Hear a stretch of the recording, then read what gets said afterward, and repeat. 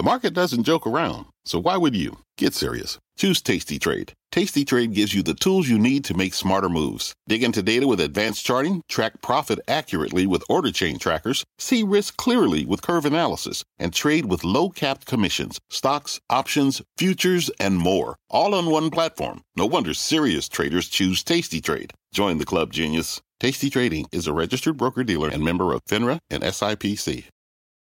Homes.com knows that when it comes to home shopping, it's never just about the house or condo. It's about the home. And what makes a home is more than just the house or property. It's the location and neighborhood. If you have kids, it's also schools, nearby parks, and transportation options. That's why Homes.com goes above and beyond to bring home shoppers the in-depth information they need to find the right home. And when I say in-depth, I'm talking deep. Each listing features comprehensive information about the neighborhood, complete with a video guide. They also have details about local schools with test scores, state rankings, and student-to-teacher ratio. They even have an agent directory with the sales history of each agent. So when it comes to finding a home, not just a house, this is everything you need to know, all in one place. Homes.com. We've done your homework. My mission is simple: to make you money. I'm here to level the playing field for all investors. There's always a bull market somewhere, and I promise to help you find it. Mad Money starts now. Hey, I'm Cramer. Welcome to Mad Money. Welcome to Cramerica. Other people want to make friends. I'm just trying to save you some money. My job's not just to entertain, but to educate. Put this one in context. So call me at 1-800-743-CNBC or tweet me at Jim Cramer. Did all the CEOs in America suddenly decide to pull in their horns? And they did so right at the exact moment when interest rates hit levels that make investors queasy? Are these captains of industry just plain scared? Or were they merely trying to lower expectations all at once to more realistic levels that they can beat later this year?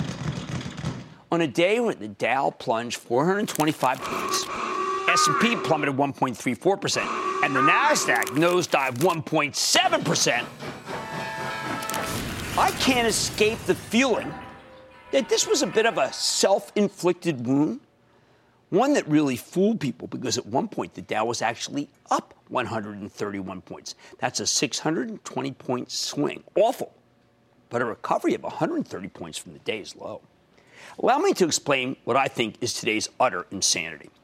First, we had 3 separate companies this morning say the wrong thing, and it obliterated their stocks. The House of Pain. Frankly, I bet every one of these execs wishes they could take back their statements, but there are no do-overs in this game.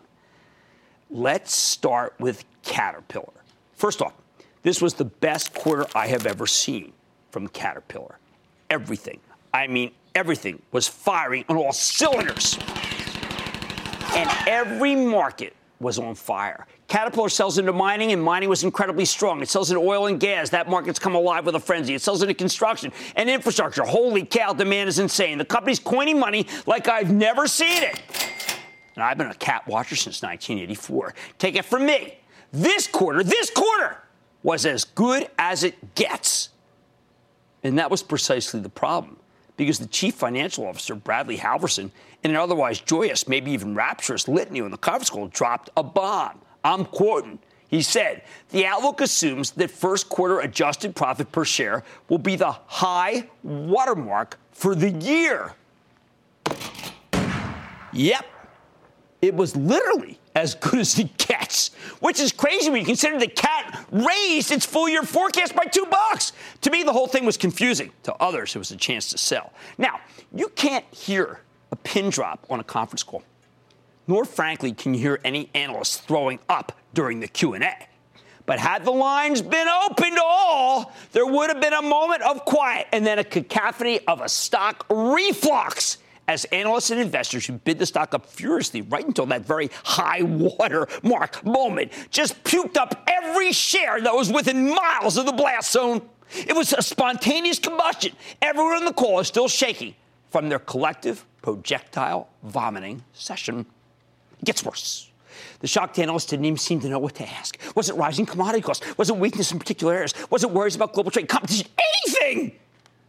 Or perhaps it was a mistake. Maybe Cat didn't mean to say it. Maybe they could take it back. You could sense the desperation when an analyst asked what, maybe, just perhaps, I mean, it could be that the term high watermark, please, wasn't accurate. Maybe. Well, the investor relations person who answered the question made it real clear. Oh, no mistake. It's for real. It's as good as it gets. Yes, indeedy. And the term high watermark fit the situation to a T. The stock plummeted like a piano off the Empire State Building, ultimately closing down 6%. But as they say on late night TV, wait, there's more! 3M, one of the most reliable companies on earth, this morning lowered the high end of its full-year earnings forecast. That's right. Because of some softer markets and some commodity pricing, the company shaded down its guidance. The only thing worse than calling the top, as Caterpillar did, is to say that things are actually a tad weaker. That's 5 pianos falling off the Empire State Building. Now, I've gone over this conference call maybe 10 times, and I am telling you that outgoing CEO Inge Thulin did not mean to wreck his own stock. Far from it. I think they must have been stunned in Minneapolis, St. Paul, about the reaction here, with the stock at one point sinking 18 points before closing down 14. What a comeback. Unlike Cat, all these guys really intended to do was follow up on some comments given earlier this quarter about how March was weaker.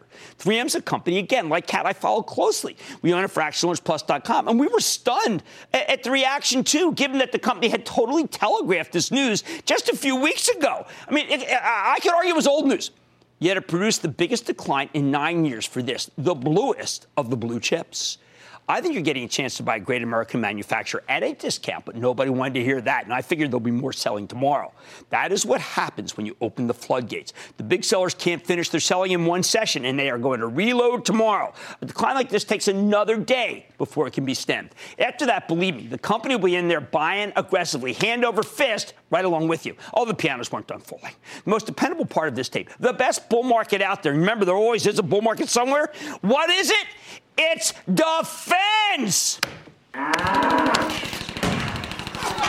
That's why it was so exciting to see a blowout number this morning from Lockheed Martin, the gigantic defense contractor. The numbers look stupendous, and you got a terrific guide up. But, and this is a huge but, on the conference call, Lockheed Martin said that its cash flow forecast wouldn't rise along with its earnings. The guide up. Now, this was one of those, honest, I mean, I'm listening. And this is one of those where, you know what I felt like? I felt like Scooby-Doo when he goes, yerp. I mean, really? No increase in cash flow? Yerp. To me, the company was simply trying to play it safe. Yerp. I mean, it was the Scoob. But this market is unsafe at any speed. And the stock got clobbered as if it were hit by a missile fired by the F-35, which we learned has corrosion damage. A bit of info that the Air Force Secretary happened to drop just at this particular moment. The result of management's attempts to underpromise, Lockheed tumbled 6%. Oh, and now let's throw over the rest of the symphony's orchestra instruments, because Alphabet reported last night would look like one of the most exciting electric explosive quarters of all time. No matter, the company made it clear that it spent fortunes and will step up spending because, well, I don't know, because they can, they have to, they would, who knows? I mean, I'm not sure. They're not great at communicating, but we'll dig deeper into Alphabet later in tonight's show. I think it might have been a failure of communications.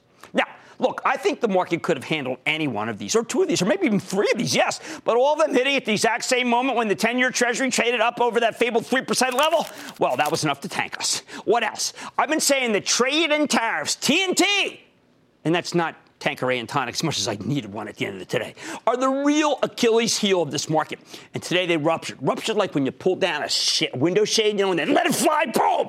Because companies talked openly about how much this trade war and their tariffs are hurting them, hurting their bottom lines. Mind you, I'm not talking about one, but both Achilles were shredded.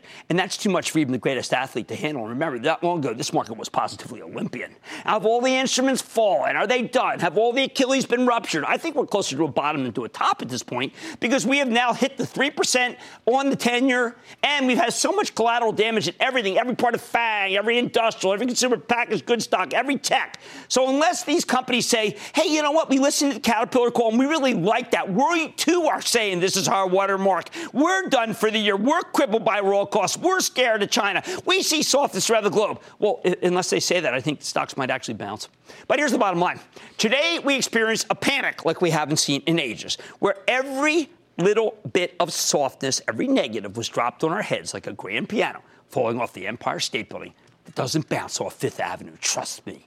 The market won't be able to recover all that quickly. Pianos hurt, as do tubas, violins, and even piccolos. Still, this breakdown was so incoherent, so random, so ferocious, and so thoughtless that it did create a ton of bargains in all of the chaos.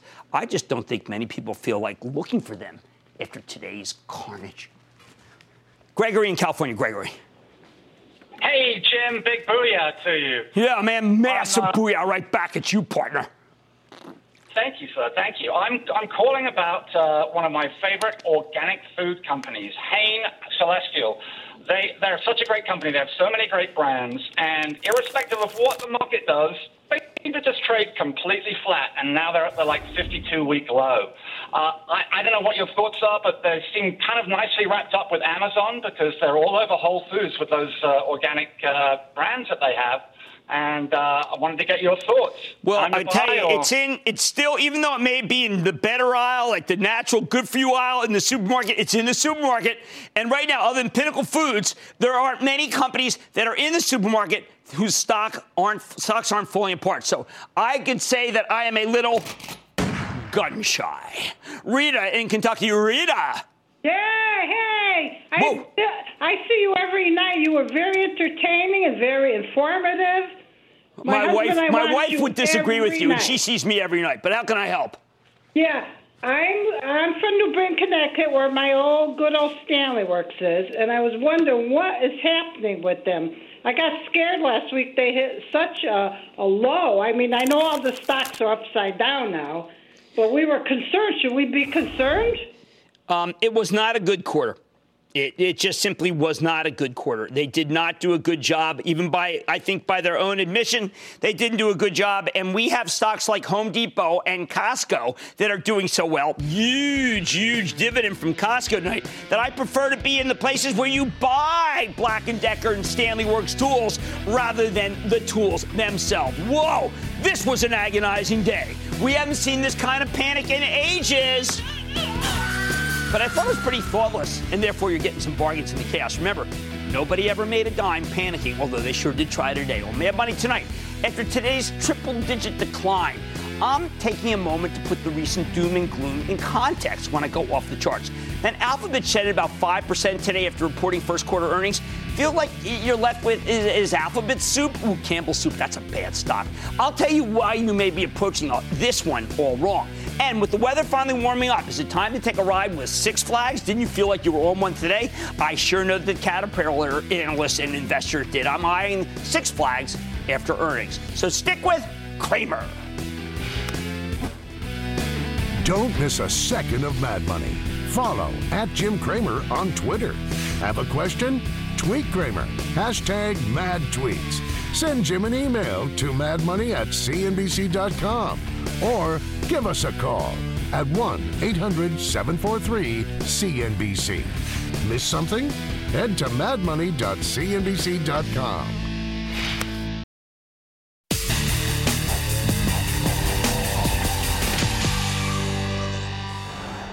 All right, take a deep breath. Take a step back. Today, the yield on the benchmark 10-year Treasury briefly crossed above 3%, something we've been hearing warnings about for months. And what happened? The market got hit, just like I told you it would. But I've also told you that, 3% is not the end of the world. And weakness like this could end up, could end up being a buying opportunity where everyone's done panicking. But they got to finish, and we don't know when that'll be. So I think it's worth taking a moment to put the recent doom and gloom in context. That's why tonight we're going off the charts, unemotionally, with the help of Carolyn Baroden, the brilliant technician who runs the FibonacciQueen.com website and also happens to be one of my colleagues at RealMoney.com. Get a better sense of where the major averages might be headed. Pretty sane to do today, right? On the one hand, Baroden says that bullish long-term patterns in these charts that I'm about to show you remain intact. On the other hand, there are some worrisome sides, and it's certainly possible that they could break down, creating a much more bearish vibe. So let's start with the NASDAQ 100. Consider the action here. Index is made up of the 100 largest non-financial stocks in NASDAQ Composite and the S&P 500 Cash Index, which is an important benchmark for the stock market. Okay, here we go. We'll start with the big picture. Check out the monthly chart of the NASDAQ 100. Broden sees a number of warning signs here. For starters, remember how our methodology works? She likes to look at past swings, okay, then run them through the prism of Fibonacci ratios. And that's a series of numbers discovered by the medieval godfather of mathematics, Leonardo Fibonacci. This helps her identify key levels where security is more likely to change course, and it happens ahead of time so you don't get caught. Well, the NASDAQ 100's recent rally was not far from making a 161.8% Fibonacci price extension of the dot-com era decline from March of 2000 to October of 2002. Ooh, ugly time. And Broden notes that many rallies tend to terminate at similar extensions of prior swings. Whenever she sees this, it makes her want to get more cautious. Think of it as kind of a yellow stoplight. You don't necessarily need to slam on the brakes, but you do need to think about whether it might be time to stop. Okay, so now let's zoom in a bit with the weekly chart of the NASDAQ 100. Okay, so this is a different time frame. Broden thinks this one paints a more hopeful picture. All is not lost. While the recent declines have had the bears salivating, she says that it's possible that the carnage may actually be over soon, at least for the moment. Why? Because of symmetry. The idea that rallies or declines tend to be similar in scale. Broden points out that the NASDAQ 100's four most recent declines have lasted for anywhere from 850 to around 900 points before running their course. See, that's pretty interesting, right? After each previous sell-off, the index resumed its march higher. So when she sees that the NASDAQ 100 by 863 from its March peak to its early April trough, okay, that's how much it's fallen, it makes her think that the latest downdraft might actually be over. Plus, even if the index were to drop 900 points from its March peak, okay, that would still put it above the February lows. All right, so that's important. Remember, she doesn't want to breach these levels. That's what these mean, okay? You don't want to just suddenly go here, because then you're going to see us go much lower. So here's how Broden sees it. As long as the NASDAQ 100 holds above its lows made earlier this month, she thinks the odds actually favor a resumption of the long-term rally. If we hold above these levels, and that is a mighty big if, her Fibonacci projections make her think that the NASDAQ 100 could run all the way up to 7,420 before it faces much resistance, up more than 12% from where it's now trading. It sure doesn't feel that way right now when you leave, right? But remember, the charts have no emotion. When the index started bouncing around earlier this month, she was very hopeful that it might be smooth sailing to these elevated levels. But since then, the NASDAQ 100 obviously has hit a snag. So let's zoom in still further to the daily chart, because the snag is easier to notice on this one, even though it's a lot of action going on here. Just like on the monthly, Broden sees a bunch of reasons to get more cautious here, something you know I totally agree with. The NASDAQ 100's recent rally from the April 2nd lows put it within striking distance of not one, not two, but three important Fibonacci levels. In other words, last week's highs came right around where Broden would have expected that you would run out of steam. On top of that, you need to remember that Broden's methodology also applies to the x-axis of the chart, which is the time. She measures the duration of past swings, runs them through her Fibonacci filter, and comes up with dates where a stock or an index is likely to change course. Well, the NASDAQ 100 highs last week coincided with at least 6 of these Fibonacci time relationships that came due between the 16th and the 19th. See all those? Okay.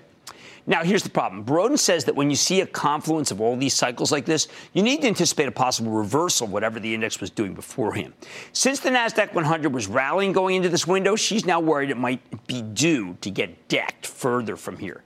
Sure enough, this is exactly where the index started to falter last week. So now we have a new ceiling of resistance at around 6,856, okay? Up roughly 300 points from here. So if the NASDAQ 100 is going to keep rallying to new highs, Broden thinks it's crucial that we clear this level, which I now I'm sure you probably think is miles from here. Put it all together, and she wants to see a couple of things before she's willing to go bullish here. The index needs to hold above the February lows at 6164. Remember how awful February was around the Super Bowl? And it also has to break out above last week's highs, above 6,856. As long as it's between these levels, though, this is the problem. See, this is technical no man's land. That's why we're so uncertain here.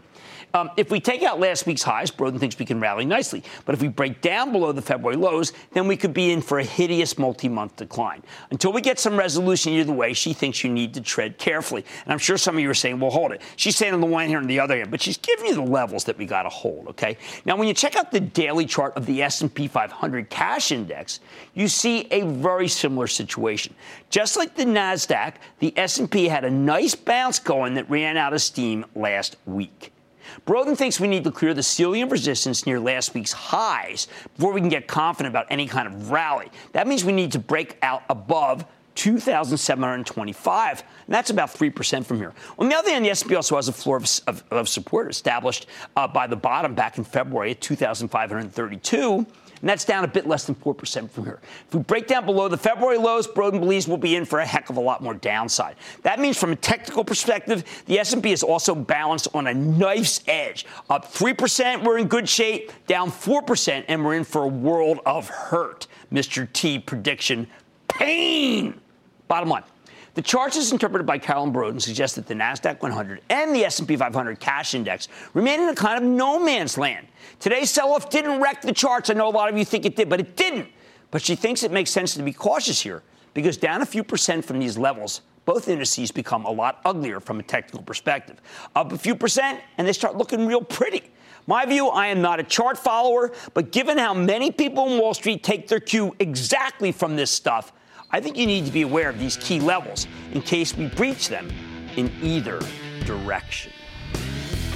Much more Mad Money ahead, including my take on Alphabet after earnings. Company's open wallet won few friends on Wall Street. But are people approaching the stock all wrong? Then, it's a top player in the amusement park industry, but are you tall enough to get on this wild ride with a good yield? I'm talking with the CEO of Six Flags, and the one thing that can help you determine which stocks can still be bought in a terrible sell-off like today. Yes, I've got the answers. I also can tell you which plays have long-term to be avoided unless something changes. Stick with Cramer.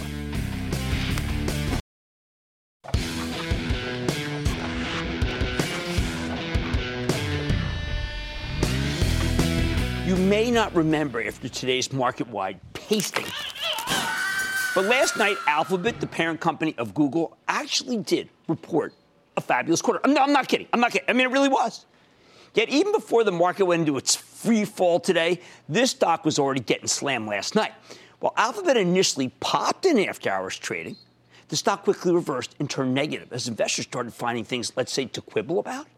Darn thing opened down 1.4% this morning before then just getting crushed in the sell-off. It only finished down $51.17, or 4.8%. Ouch, nasty. Now, if you only looked at the stock, you'd think that Alphabet just delivered some really ridiculous downside surprise and a huge cut to its forecast, but it was that kind of day. Nothing could be further from the truth. Problem is that Alphabet, a stock we own for my Chapel Trust, can't seem to get much respect from Wall Street. It's kind of like the Rodney Dangerfield of gigantic technology companies.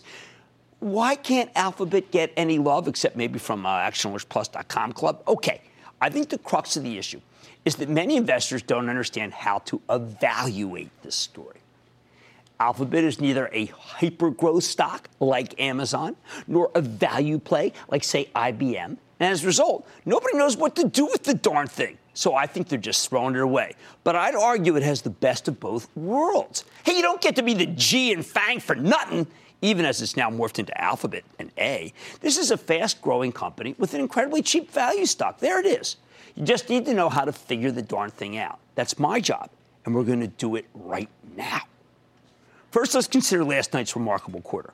Alphabet delivered a monster 62-cent earnings beat off, yeah, you heard me, beat. Not a cut, but a beat off of a $9.31 basis, much higher than expected revenue, up 26% year over year. Aren't we supposed to consider that important? The last time these guys reported, the numbers were widely seen as disappointing. I said they were disappointing. I said it out here, but it wasn't this time. Alphabet's on fire. Google search, better than expected. YouTube, better than expected. Advertising, better than expected. Cloud business, much better than expected. The only division that wasn't firing on all cylinders, what Alphabet calls its other bets segment, which includes their Waymo self-driving car platform. Even after the Uber autonomous driving fatality earlier this year, Waymo continues to make progress. But other bets is sadly almost always awful. It's a good reason to segregate it, which is exactly what they do. When you really drill down, I thought the numbers were even better than what I just said. You see some stunning figures. Paid clicks were up 59% year over year, a major acceleration, not the acceleration from last quarter's 48% growth. Holy cow. I mean, seriously, search is Alphabet's core business, and people are clicking on these ads like crazy. Granted, the cost per click, basically ad pricing, was down 19% as consumers continue to access content via mobile devices.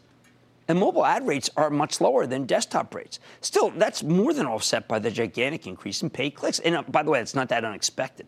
Then there's what they call the Google Other business, which includes all the various Google apps, Google Online Media Store, Google Cloud Platform.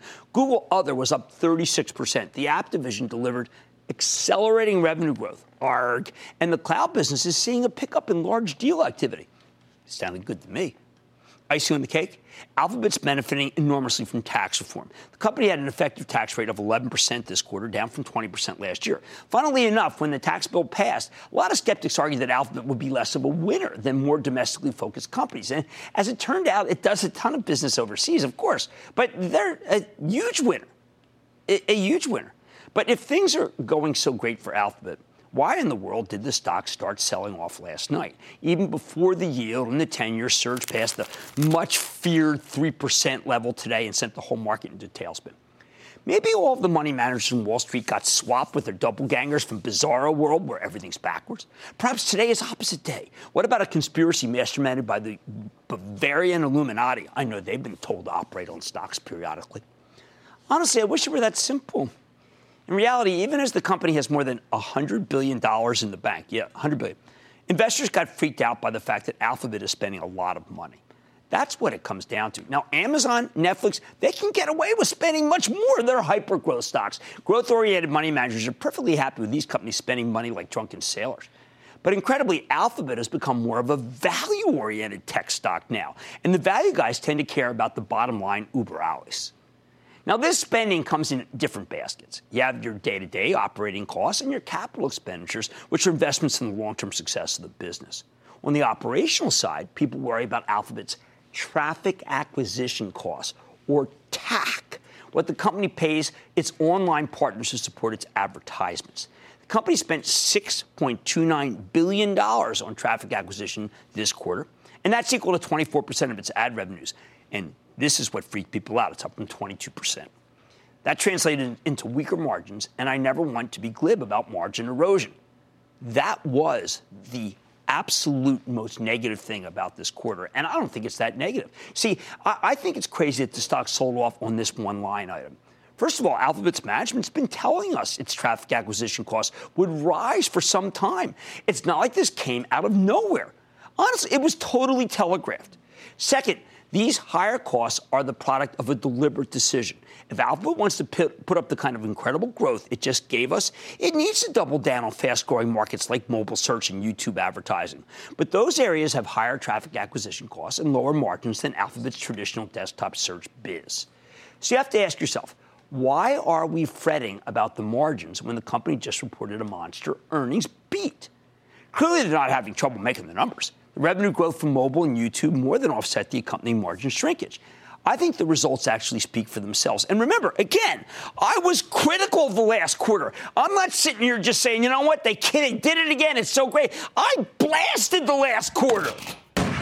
Then there's the other type of spending that has people worried, capital expenditures.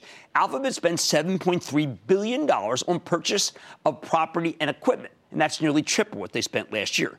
To be fair, it seems pretty stunning at first glance. But let's drill down again. Almost a third of the CapEx budget went to a single major one-off purchase. They bought a building in Manhattan that's right across the street from their existing New York office. Trust me, they won't be buying Manhattan real estate every quarter. Judging by today's reaction in the stock, I bet some of the execs wish they hadn't bought this one. As for the rest, we're talking about investments in business that you should really like. Alphabet's spending a fortune building out data centers to improve its cloud offerings. How many times do I come out here, all these real estate investment trusts, all the things I talk about when it comes to the cloud? Well, this is cloud spending. The cloud is an amazing opportunity. We want spending on the cloud. They're also spending on other bets like Waymo, self-driving cars, because they want to own the self-driving car space. And so far, my contacts indicate they're going to do it. Again, long-term investment in the company's future. And it's not like they can't afford it. Again, $103 billion in cash and short-term investments. So it's not like they're strapped. All right, to me, the CapEx criticism is off base. Amazon and Netflix can spend seemingly unlimited amounts of money investing in their own growth prospects. Everybody likes it. When Alphabet does it, everybody freaks out. Here's how I see it. You need to judge Alphabet like a growth company with a value stock. It's perfectly fine for a growth company to spend a lot of money on expanding the business. In fact, it's to be encouraged.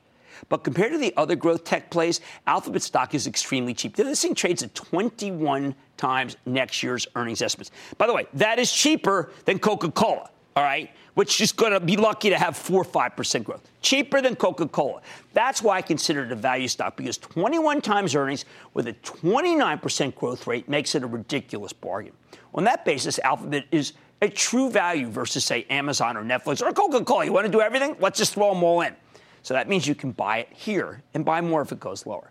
The bottom line, sell-offs can create buying opportunities. And today's brutal thrashing is letting you pick up Alphabet, the company formerly known as Google, down nearly 5%, even as it just reported a fantastic quarter. I would not look this gift horse in the mouth, but you can't buy all at once because we have a market that's not rewarding bravery. When you look at all the carnage wrought on tech today, it would be pure arrogance to try to call a bottom here. But that doesn't mean you can't do some buying now.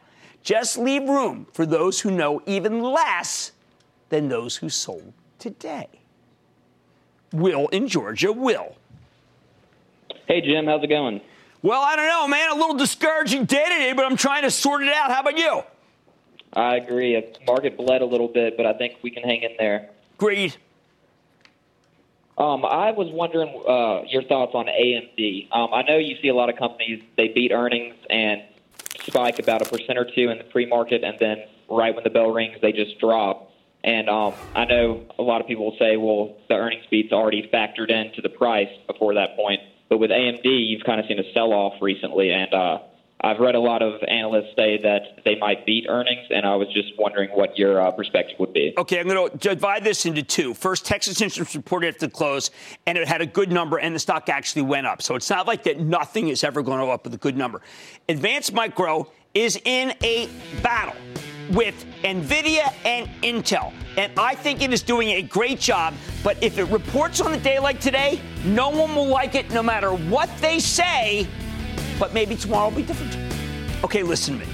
This is not a bottom in tech, but this is an opportunity to do some buying of the terrific titan that is Alphabet. I would not let this sell-off go completely to waste.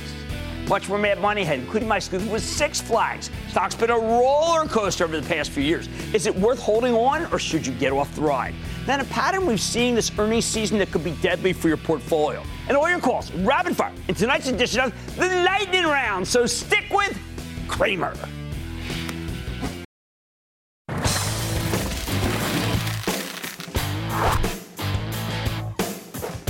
Even with everyone freaking out about Treasury yields today, solid, consistent earnings will matter sometime, or at least they'll matter once everything calms down and the smoke clears. When that happens, I don't want these reports to get lost in the shuffle. For example, Six Flags, the largest operator of regional theme parks on Earth, just delivered a strong quarter after the close today. Okay, maybe it doesn't look like it, but bear with me. The company lost 74 cents a share. Winter is the worst time of the year, but that's more than the 79-cent loss Wall Street was anticipating, and that's what matters. Meanwhile, revenue came in higher than expected, up 30% year over year. Six Flags saw a 27% increase in the number of guests visiting its parks. Each of those guests spent an average of 4% more than they did last year. It's kind of a same-store figure. Oh, and this mostly domestic company is expanding overseas. Earlier this month, they announced a plan to build a park in Riyadh, the capital of Saudi Arabia. Today, they announced 3 planned theme parks in China, although I imagine that may depend on how our trade dispute with the Chinese plays out. More in a second. Now, this stock has been a good long-term performer, but it's getting hammered in recent months. Can things turn around with these numbers? Let's take a closer look with Jim Reed Anderson, the chairman and returning CEO of Six Flags Entertainment, to learn more about the quarter and its company's prospects. Mr. Reed Anderson, welcome back to Mad Money. Good to see you, sir. Have a seat. Great to be here, Jim. All right, Jim. This is a period that tries men's soul, so to speak. And I've been looking for this quarter to be as good as this, hoping, fingers crossed, thinking that what would happen is perhaps the stock was going down for the wrong reasons. Please help me here. This was a terrific quarter, better than expected. But in anticipation, I guess, of this, the 10-year Treasury going past 3%, you're caught up in this vortex. We are, but I always believe that you need to focus on performance. And since I last saw you, Jim, we had our greatest fourth quarter of all time, 8th record year in a row. And then this quarter is our best first quarter in the company's history. And as you know, I look on us as the ultimate growth and yield stock, and we're delivering over 5% in terms of dividend yield. So, performance, just operating, getting the results as we're doing, I think the share price will react to that. When you own a Treasury, they don't raise the coupon. You don't get more and more interest as it goes along. How about your record of dividend increases so we can compare that to owning a Treasury? Absolutely. And it's 8 years of dividend increases. And again, since I last saw you 6 months ago, we've raised the dividend by 22%. And our goal is to continue to increase the dividend. As you know, Jim, every single dollar that's excess to what we need to invest in the company, in the parks, we give back to shareholders in the form of either dividends or stock buybacks. And we've been consistently doing that. No, the whole time. Now, let's understand that it's not just about theme park revenue on that given day. You've got an active pass base that, to me, represents an earnings stream that you did not have when we first met. Absolutely. We've transformed the business, and really we've been focusing in on recurring revenue and how we create a recurring revenue model. And the best way to do that is to focus on the active base and keep people with us long term. So when I first met you, we talked about single day pass visitors. We then moved to season pass, and now we've launched this incredible membership program that really builds on that active base. And it's at an all-time high, up 10%, literally 10% on last year. All right, now how do we account for the international expansion? How does that work in terms of revenues to you? So first and foremost, we have 5 major imperatives that are ongoing, of which international is one. But just this quarter, we've added 4 new parks, 3 in China, as you said, and 1 in Saudi Arabia. So that takes us in total to 12. And those parks are adding nicely to future revenue, but they're one piece of a puzzle, which we have very strong growth in every single one of those 5 imperatives. I always tell people that one of the reasons why I like your stock so much is that I can't just go out with a bunch of guys and build theme parks all over the country. There are real gating factors. There are. So first of all, it's a great industry. Right. But it's a great industry if you're in it already. Right. And we have that position. As you said, we're the leading regional theme park company in the world. Very high barriers to entry. It's in the region of $500 million to build a theme park. But once you're in, you have this recurring revenue. You have a great industry, strong, as you've seen our per caps in the quarter. Very strong growth. So pricing is happening. We've got an active base that's increasing. We've got an in-park dining program that is so popular with guests. They see it as a huge value. That's increasing. And then you haven't mentioned it, Jim, but we're adding water parks as we go that are very close to our existing theme parks, and that's also having a great effect. Well, look, I'm so glad you were here because I wanted someone sane, in an insane day, to explain how you basically get a bond with upside. And that's how I regard your company. And I think you think of it the right way. And as I've said to you all along, and you have been saying the same thing, growth plus yield, very difficult to achieve. We do it, and we'll continue to do it. Excellent. Thank you so much. Okay, there's Jim Reed Anderson. He's chairman, president, and CEO of Six Flags, and he's sane on an insane day. Mad Money's back after the break.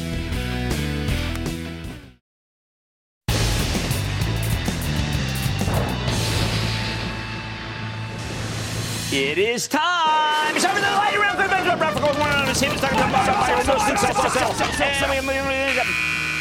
And then the lightning round is over. Are you ready, Ski Daddy? Time for the lightning round. Let's start with Ann in New York. Ann.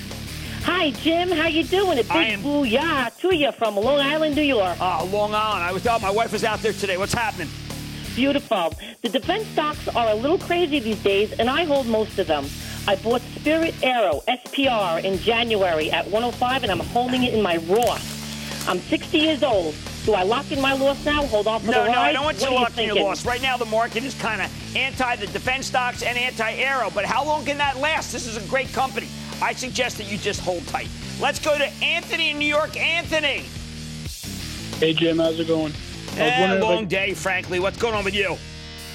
Same thing. All right. I was wondering if I could get your thoughts on BMY. All right, Bristol-Myers has sold off so much, and yet when I'm finished with it, it sells at 16 times earnings and it only yields 3%. So I would tell you, I don't have a catalyst to make the thing come back other than a takeover, and I don't see one coming. Maybe it surprises you. How about Rich in Wisconsin? Rich. Hey, Jim, how about a big Wisconsin quadruple booyah for my two sets of twins, Chloe, Christina, Claire, and Carter? That's a 4-time distilled booyah. What's going on? Jim, with continued momentum building in esports, a huge catalyst coming in October with the release of Red Dead Redemption 2 and the stock down more than $30 from its January highs. What are your thoughts on Take-Two Interactive? Right now, that whole video game group is in, let's just say, turmoil because of some other cheaper games that are in. I want to see Take-Two's earnings before I say, but you do have a high-quality situation. How about Nick in Colorado? Nick. Booyah to you from the Mile High City, Jim. Perfect. What's going on? Long-time viewer, first-time caller. I'd like to say my favorite segment is one put together by your excellent staff, The Week That Was. Ooh, okay. There you go. Try and improve that. Hey. What's up? Jim, buy, sell, or hold have held for a long time. Dunkin', DNKN. I'm a holder of Dunkin', and then if it goes through 60, I would be a buyer of Dunkin', not that far from here. Let's go to Riley in Georgia. Riley. Jim, thank you so much for taking my call. Love the show. Of course. What do you think about Wendy's? Buy, sell, or hold? We just had the company on. I thought they told a real good story. I'm going to say buy. I need to go to Paul in Texas. Paul. Booyah, Jim. Booyah. My stock is Univar, UNVR. Is it a buy? The chemical stocks are getting crushed here, and I'm going to let them come in before I feel like to say you got to buy them right here. I can't feel that way. And that, ladies and gentlemen, is the conclusion of Lightning Round. The Lightning Round is sponsored by TD Ameritrade.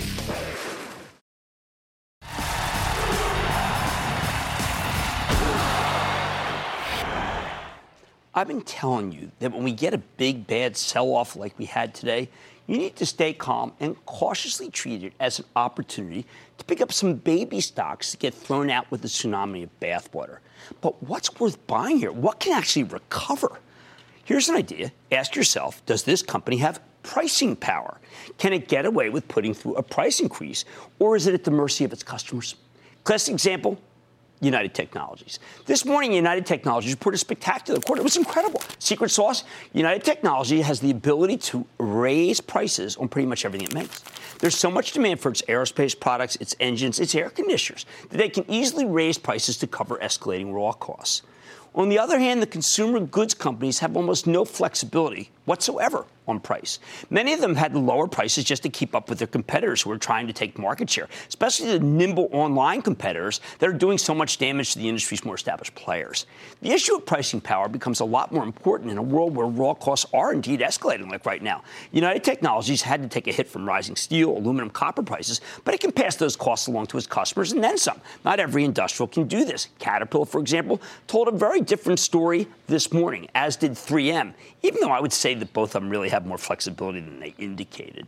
However, companies like Kimberly-Clark, Procter & Gamble, great American companies, and all the food and consumer products companies that we all know about, they have rising raw costs. But when they try to pass those costs along to the consumer, they get clobbered, and they don't have the growth the industrials have to mask it. Now, if it gets worse. In this market, we're beginning to see something that's just deadly, a sense that maybe this is the last good quarter. Even if you report terrific earnings and can control pricing, investors are saying that commodities are only going to get worse. Look at oil, which means the earnings are going to get worse, something that people thought Caterpillar might actually be fearing when the company lowered the boom on its own stock today. Rising Treasury yields make the consumer product stories even tougher because their dividends look a lot less attractive when the 10-year's at 3. That said, even on a horrible day like today, it's important not to go overboard with the negativity like everybody else. Maybe commodity inflation will cool down a bit. Maybe the consumer products companies will find a way to get some pricing power back. Stranger things have happened. I think you need to temper your pessimism after a day like today. It may be hard to remember, but good things can happen. Right now, people are panicking, and you need to give them more room to sell these stocks before you even think about buying them. Even if you believe commodity costs will come down, even if you think, for instance, that Procter & Gamble's 4% yield is attractive and the company can figure out how to raise prices eventually, it may be too soon to buy the stock hand over fist, even though I did find it mighty tempting today. But that's kind of beside the point. The one thing I want to emphasize here is that right now, at this very moment, we have a real paucity of companies that do have pricing power. And in many cases, the ones with no pricing power are often plagued by long-term secular problems, not short-term cyclical ones. For example, let's go back to Procter & Gamble. It's facing competition from online competitors that can sell cheaper razor blades and cheaper diapers and deliver them right to your door. You never want to be undercut on price, but the fact that consumers keep trading down to the cheaper competitors in some countries, even in economic expansion, is pretty telling. If the web has made consumers less willing to pay up, then the consumer packaged goods companies are in trouble and may need to take radical action to turn things around. Without something dramatic, like a breakup or a spin-off, they may turn out to be value traps. United Technologies, on the other hand, has that power, and it might break up to unlock value anyway. Pricing power. You have it, stock bounces. You don't? Well, let's just say that's another story. Stick with Cramer.